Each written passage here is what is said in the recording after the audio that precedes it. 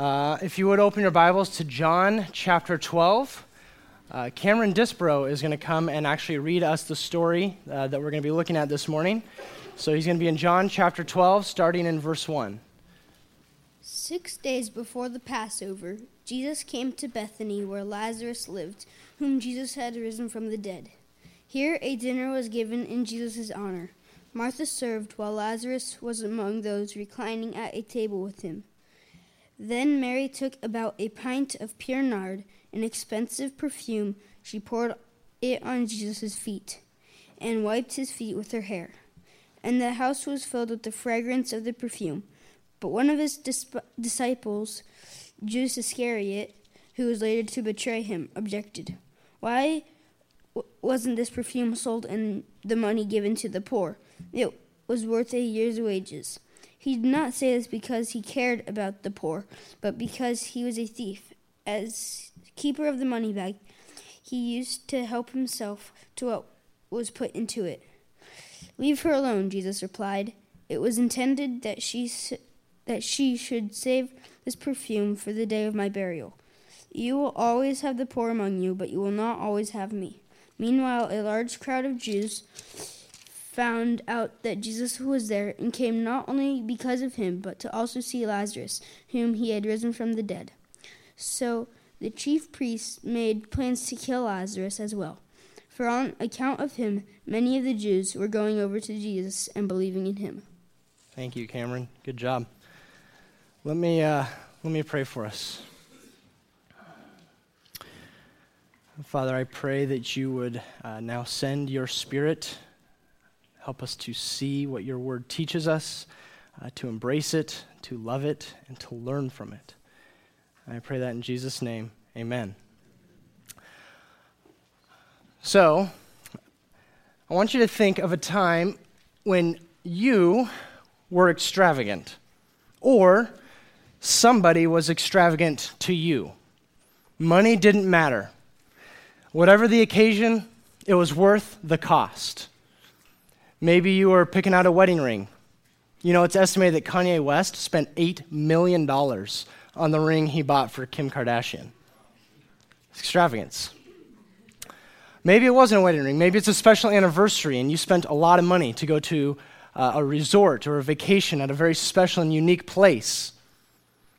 Maybe it's a birthday party for someone you loved and appreciated, and you really wanted to make it special. You really wanted to highlight this particular birthday. And so you went, the extra mile, and the money didn't matter. You were willing to spend what it cost to do what needed to be done. Well, how often have you heard phrases or said phrases like, we're on vacation, he's worth it, she's worth it. How often do we see our kids? It's only a couple times a year, let's spend the money, right? You're extravagant in unique and special situations. And even those who don't have much money, they're extravagant within their means. I mean, think of the poor college student who's barely making ends meet, still somehow scrapes together the money to propose to his fiancée with a ring that's worth far less than $8 million or even $800, right? But it doesn't matter. The ring is still extravagant, and it's not the price of the ring that matters, right? It's the person, it's the occasion. When a person is extravagant, it reveals one of two things. Either their foolish ignorance or their deep love. It can reveal foolish ignorance because someone might be spending things and it just reveals that they don't know what anything is worth. It's like a kid who doesn't understand the difference between a $1 bill and a $100 bill, and they're just wasting money. It could reveal deep love and a desire to honor somebody. When my brother graduated from high school, my grandparents flew from out of town and took my brother and I and our family to one of the nicest restaurants I've ever been to. And they did that because they loved my brother. They wanted to honor my brother, and they highlighted that particular occasion. Normally, my grandparents take us to a very cheap diner, which I love, by the way. I'm not complaining. I'm just saying this was not a diner kind of occasion. It's a different kind of occasion. Well, in this story, Mary is extravagant towards Jesus. She gives him something. She does something over the top. She goes the extra mile. And the question is it a foolish act of ignorance, or is it an act of deep love? And it all depends on what a person thinks about Jesus. It all depends on what a person thinks about Jesus.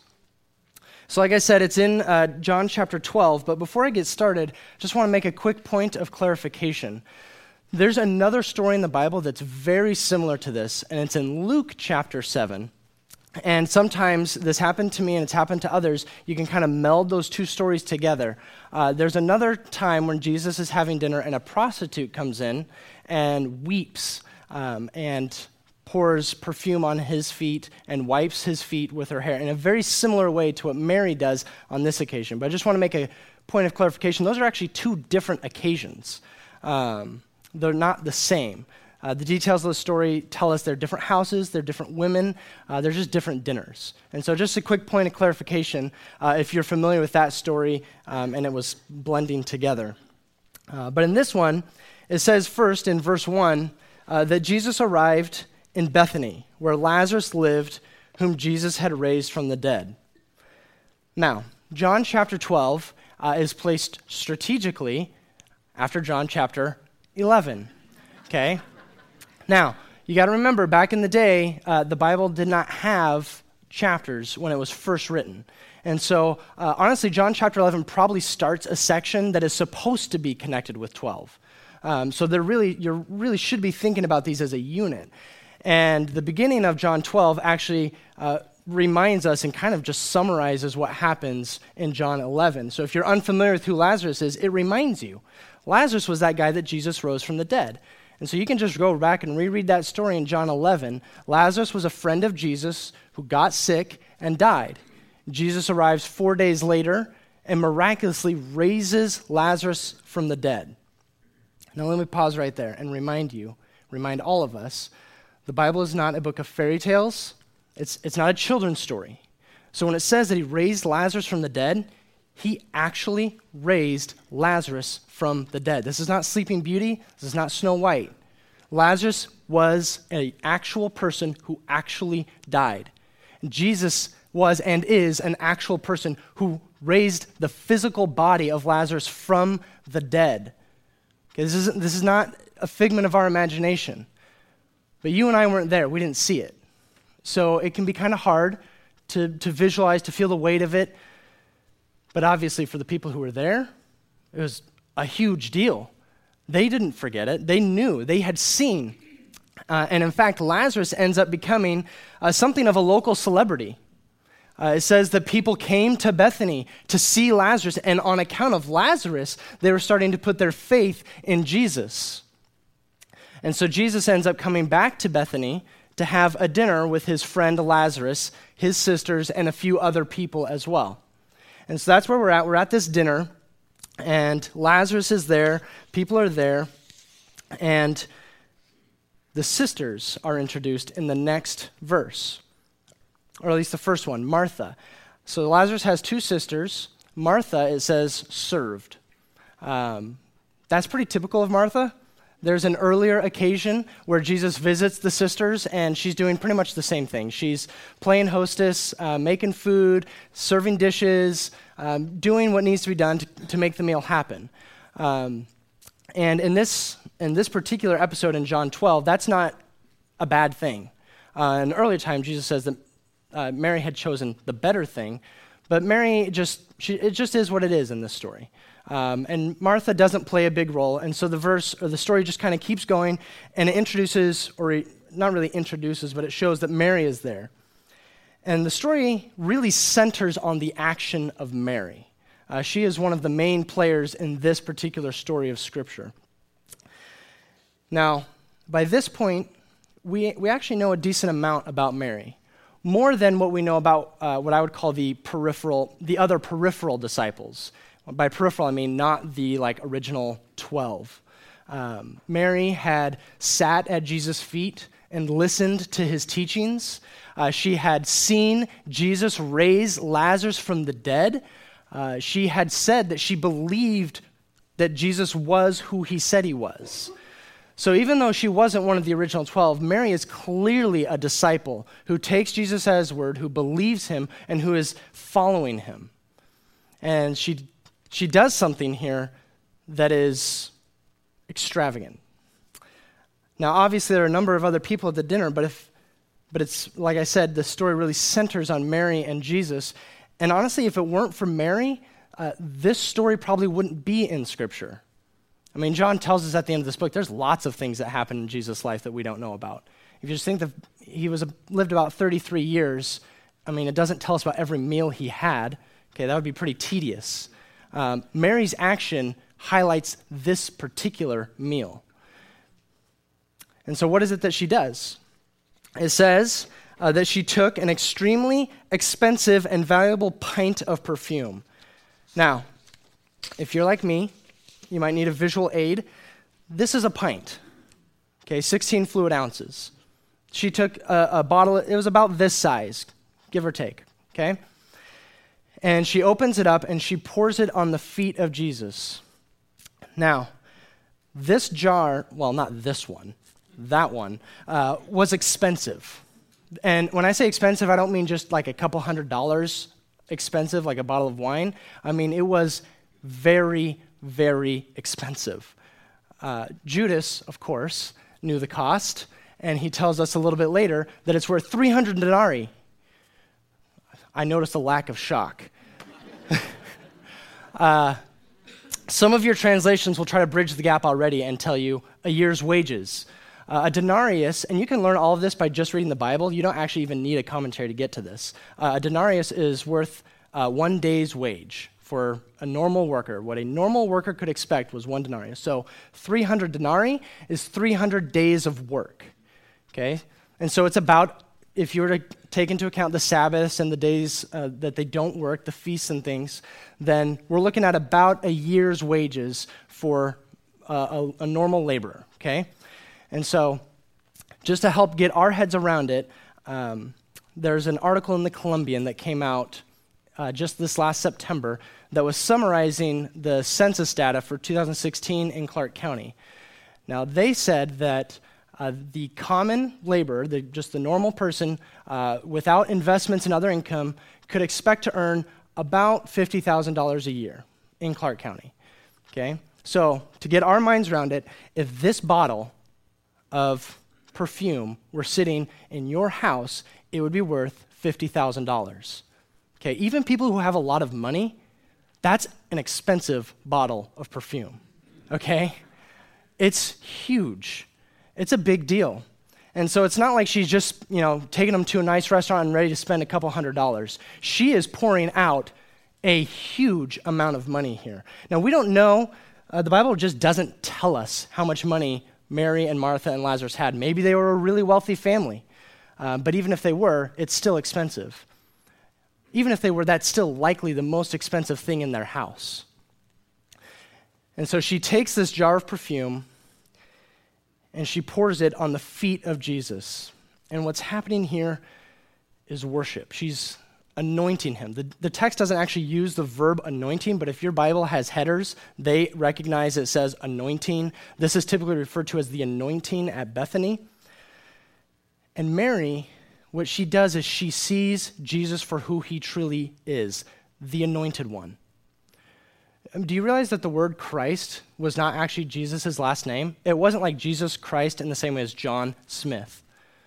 Christ is actually a title, meaning the anointed one. It's the Greek equivalent of Messiah, of the one who is anointed, meaning chosen by God for a special and unique task. It's Jesus the Christ. And so she recognizes he is anointed by God. And that's exactly what Jesus says when he opens up the scroll of Isaiah back in Luke chapter 6, I believe. And he says, "The Spirit of the Lord is on me. He has anointed me to preach the good news to the poor."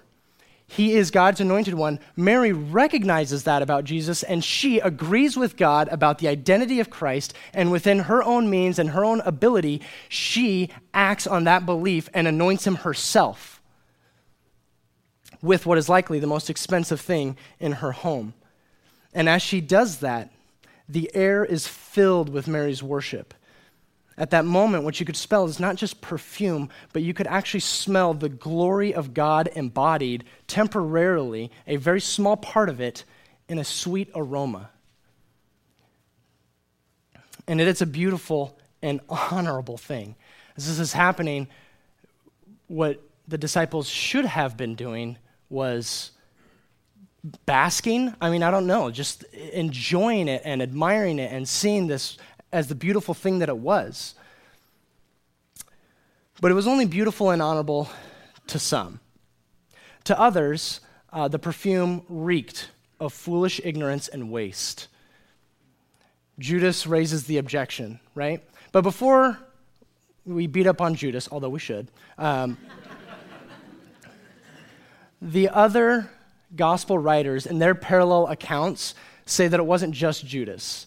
It just says the disciples. John's the only one bold enough to point fingers and name names.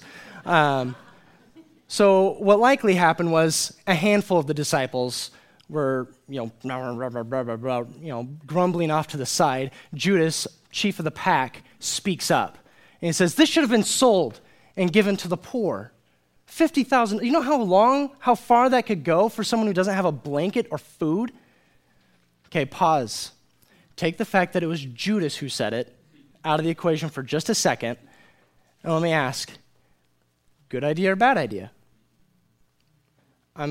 Sounds an awful lot like something Jesus already said to the rich young ruler, go and sell everything you have and give it to the poor, right? The Old and New Testament both are filled with commands for us to care for the poor. This is clearly something that God cares about, that believers and Christians should care about. The words themselves are not necessarily that bad of an idea. But it's all about motive, right? It's all about motive. It's not like Mary was trying to get out of helping the poor by throwing this on Jesus' feet. It wasn't like, I don't want to be nice to them, so I'm going to do this instead.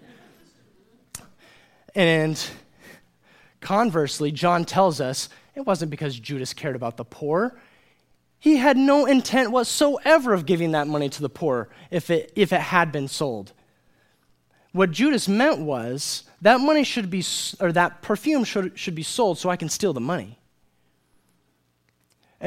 John says Judas was embezzling funds the whole time.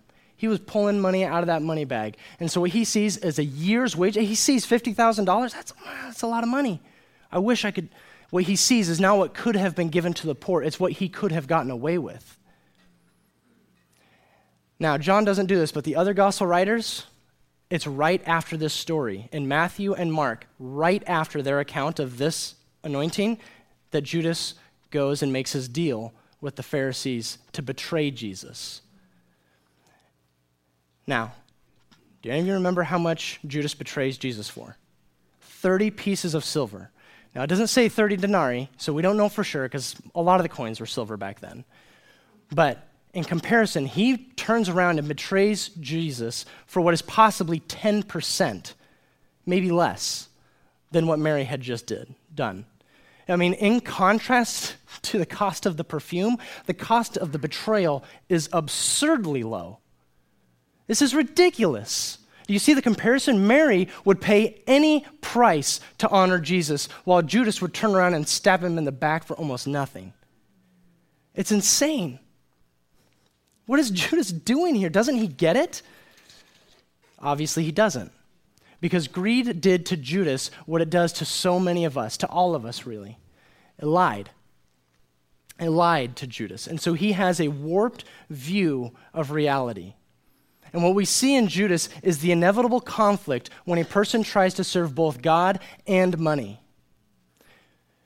I doubt, now, this is a theory, so take it for what it's worth, but I doubt that Judas originally started following Jesus with the intent of betraying him. Okay? What likely happened, this is my theory, okay, what likely happened is he wasn't willing to give up his god of money. And when he realized that those two things, and this may be the point that it happened, when he realized those two things were in conflict, he chose money. One will win. You cannot serve both God and money. You will hate the one and serve the other. And that's exactly what happened with Judas. and exactly the opposite with Mary. How many of us, myself included, are in danger of this same trap of greed, the deceitfulness of wealth? God help us. God help all of us. We are in a culture that prizes money far more than it should. And I don't just mean America. I mean the Northwest, the Pacific Northwest, Clark County, the Portland metro area. Matthew and Mark tell us that it was right after this that Judas goes and betrays Jesus. But before that happens, Jesus speaks up. Jesus, as he has done in the past, comes to Mary's defense. He speaks up and he basically says, back off. Leave her alone. What she has done, and in Matthew and Mark's gospel, he actually says the words, what she has done is a beautiful thing. I mean, Judas, you think it's stupid, but it's actually beautiful. It's actually honorable. And he gives 2 lines of defense for her action. In verse 7, he says that she should save this perfume for the day of my burial. And you'll always have the poor among you, but you will not always have me. Now, the language of verse 7 is a little tricky. And so if you were to read 5 or 10 different English translations, they're all going to say relatively the same thing, but you'll just kind of be unsure. Mine puts little brackets on the phrase, it was intended. That's not in the actual original Greek. They're just trying to say, we think this is what Jesus meant, so we'll say these words are implied. The commentaries I read, the Greek scholars that I read just were basically like, we think this is what Jesus means. There are a few options, but no one's really totally sure. Luckily, the Bible doesn't leave us in the dark. We have Matthew and Mark's accounts of the same thing.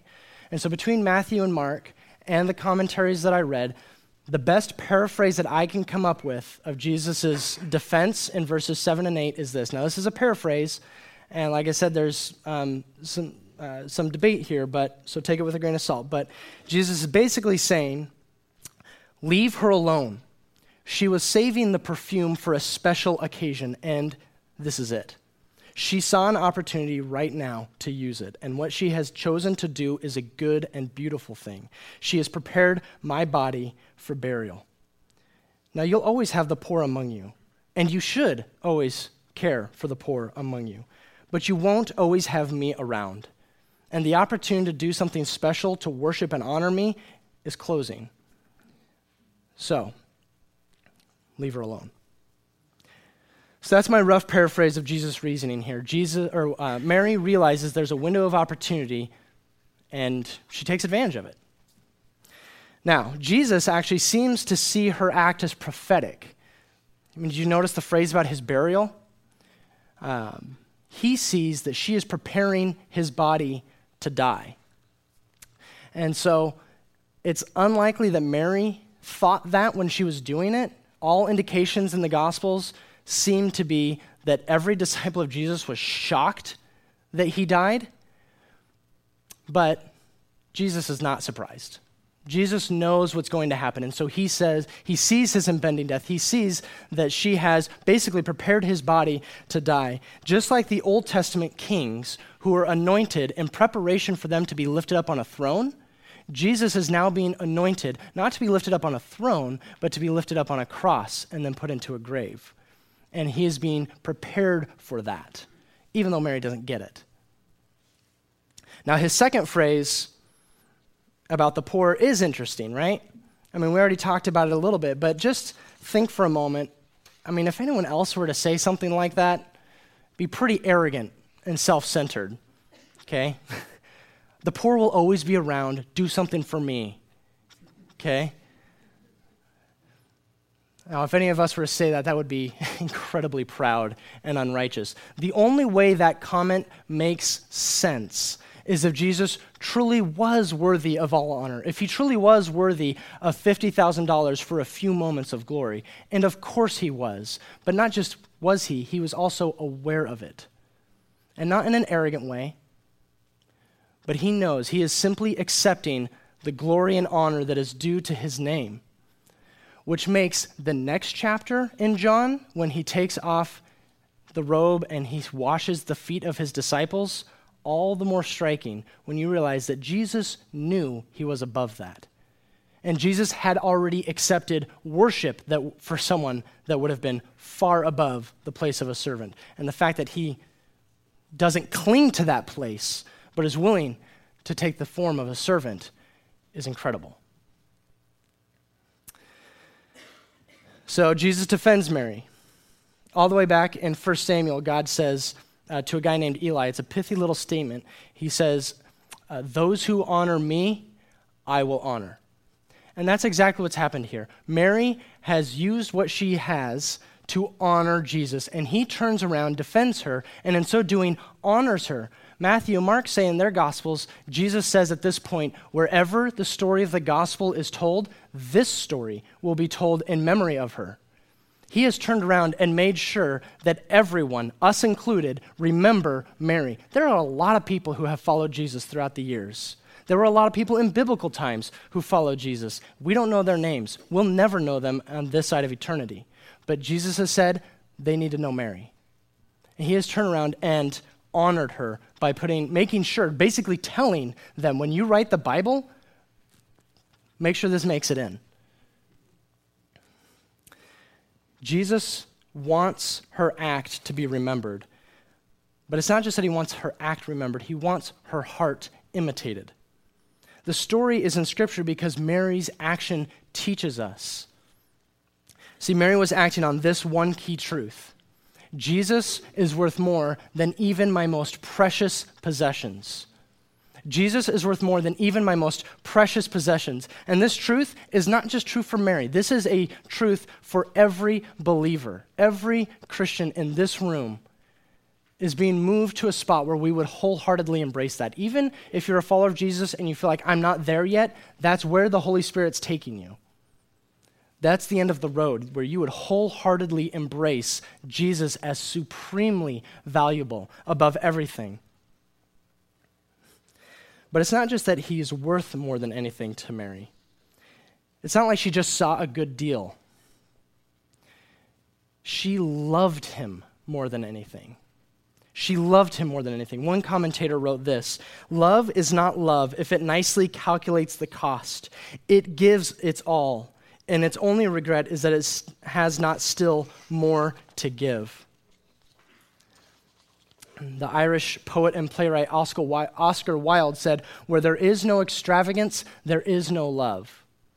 And where there's no love, there's no understanding. Mary was extravagant because she loved, and she loved because she, at least in part, understood who Jesus was. Remember, again, the connection to chapter 11. She understands something very significant about Jesus. She had seen him raise her brother from the dead. She knew that Jesus was the solution to the sin and death problem that all of us have. Not just the sin and death problem of Lazarus, not even just the sin and death problem of the world, although Jesus is the solution to those. She realized that Jesus was the sin and death solution for herself. Remember, Jesus says to her back in John 11, he says, I am the resurrection and the life. He who believes in me, even though he dies, yet shall he live. Do you believe this, is what he asks Mary. And she says, yes.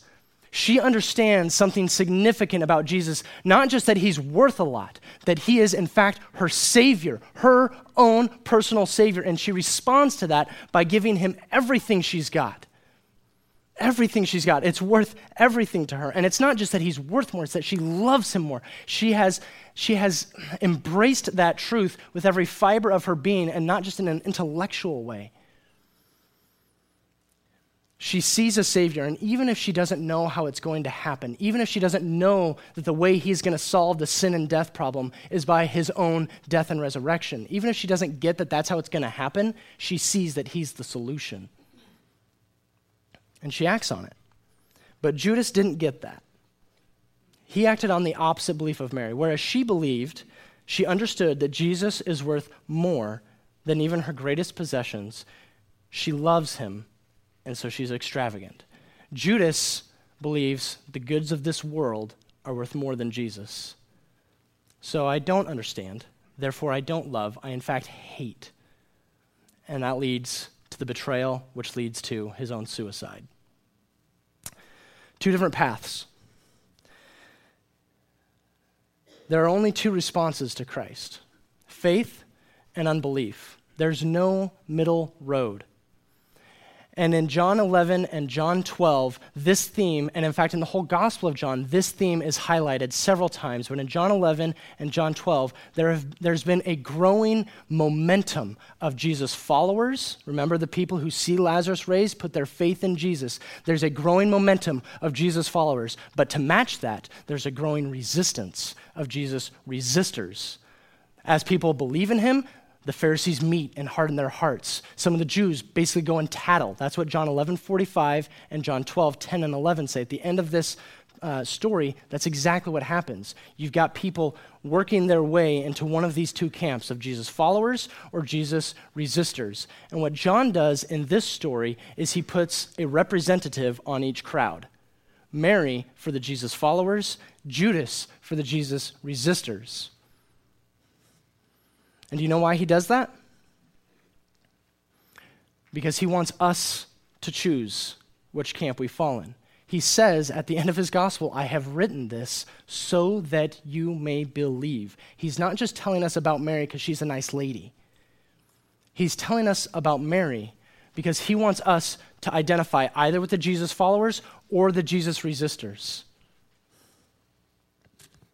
And so the question for us, the question for you personally, is are you more like Mary, willing to give everything for Jesus, or are you more like Judas? Now, they're extreme examples, to be sure, but their examples can help us examine ourselves. And so let me ask you, is Jesus worth more to you than even your greatest possession? Think through your house. Think through your accounts. What do you hold nearest and dearest? Is Jesus nearer and dearer to you? Not just to us, to you. Now, of course, most of us will say, yes, he's our Savior. Of course he's worth that. Then show it. Not in an arrogant, flaunting, look at me sort of way, because that's not love for Jesus. That's love for yourself and the praise of men. But be willing, like Mary, to be humbly extravagant for the glory of God in the person of Christ. She obviously didn't care what the crowds thought of her. She was rebuked in front of everybody. It's kind of an embarrassing moment for her probably when Judas said that. Others will say, of course Jesus is worth more to me. Look at how much I give. Look how much time I give to the church. Look how much I volunteer. Look how generous I am with my money for the kingdom of God, to the church and to other purposes that bring God's glory in the world. And to which I say, praise God for his work in your life, but be careful. Be careful to evaluate yourself purely on your actions. They are an indicator, but they're not the only thing. Truly examine the motive of your heart, and I can't do this. This is something where you need to ask the Holy Spirit, Lord, show me my own heart. Do I do this? Do I give? Do I serve for the praise of men, to be seen? Or do I do it for a genuine heart of gratitude and thanksgiving, a genuine heart to see the glory of God in the person of Christ? Now, let me make an important caveat here. It's not about amounts. The only person who was counting here was Judas. Jesus doesn't measure amounts as much as he does motive. You might remember the story of the woman at the well. She puts in not the woman at the well, the woman at the temple. She puts in a fraction of a penny as her donation to the temple. And Jesus says that she had given more than anyone else.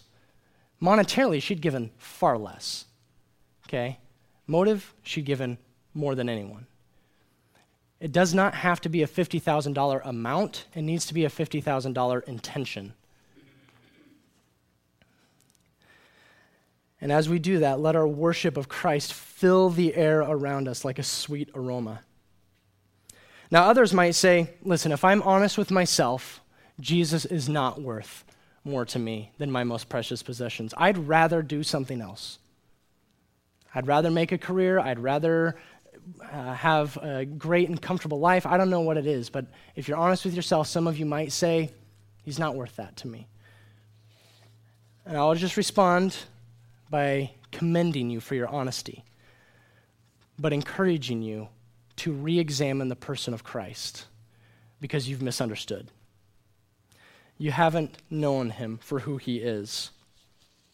Like Mary, I would encourage you to sit at his feet and listen to his teachings. Throw out everything that you've heard from movies or social media or your friends about who Jesus is. Even if they were right, just put them on hold for a minute and read the Gospel of John and let Jesus speak for himself. Let his life and teaching and actions speak for themselves. I just want to encourage you to do that. And then ask yourself the question, is he more precious to me than even, or is he worth more to me than even my most precious possessions? Get to know the person of Christ. For those of us who are believers but recognize there are parts of my life where I'm holding back, where I'm not willing to give it all, you may not be in the crowd of Jesus resistors. You're wanting to be in the crowd of Jesus followers, but you feel the tension. Same solution. Look at the person of Christ. Read the Gospels. Ask the Holy Spirit to reveal to you who Jesus truly is. Guys, I'm so excited for next week's sermon. We're going to see Jesus. We're going to see some things about Jesus that I'm very excited about. So come next week. Listen to sermons. More than anything, read your Bibles. Mary's action here is a beautiful example. Extravagance either indicates foolish ignorance or deep love. Mary deeply loved Jesus. But even more than that, Jesus has deeply loved each of you. Jesus has been extravagant for you. God did not just give you a jar of perfume, he gave you himself. In the person of Christ, again, even though Mary didn't know what was going to happen, Jesus was fully aware. For God so loved the world, this is again from the Gospel of John, that he gave his one and only Son. You will never be more extravagant towards God than he has already been towards you in the person of Christ. And you know what? He already understands who you are. All the mess of your life, all the sin in your life, he understands that. He knows who you are. But he also understands that you're made in his image, that he cares about you and that he loves you deeply. And so he has been extravagant for you in sending his most precious Son for you. God has extravagantly loved us in sending Christ to redeem us. All I can do is pray in response to that. So let me pray for us.